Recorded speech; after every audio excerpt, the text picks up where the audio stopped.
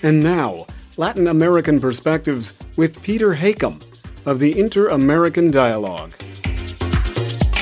When President Obama meets with President Peña Nieto in Mexico early next month, the visit will have mostly positive overtones. Both Mexico and the United States are working toward long-deferred reforms that should open an array of fresh opportunities to upgrade their relationship. Washington is on the verge of legislating a sensible and humane change of its immigration laws.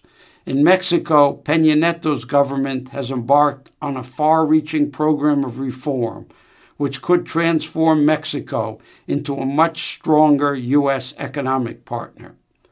The second stop on Obama's trip, Costa Rica, will present the U.S. president with a more sobering panorama. Obama will be bringing good news about immigration reform to a region that has sent a huge number of migrants to the United States. But drug-related crime and violence will dominate the discussion because these issues dominate daily life in much of the region. Even Costa Rica, with its solid record of democratic governance and social and economic progress, feels threatened by the region's criminal organizations. A strong U.S. commitment is essential here.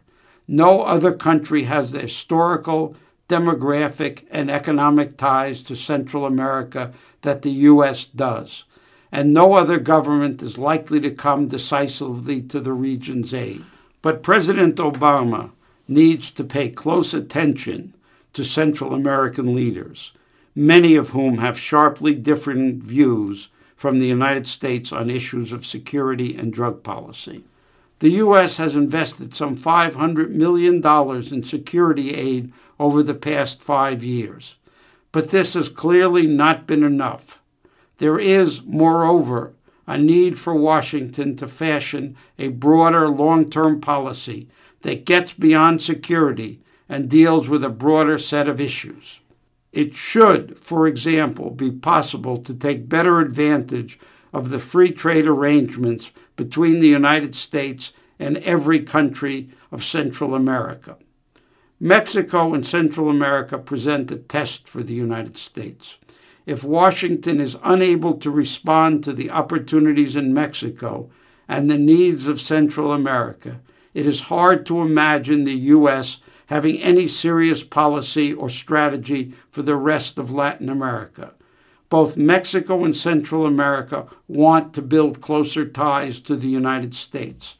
It will be far harder elsewhere in Latin America, where many countries are increasingly ambivalent about their relations with the United States.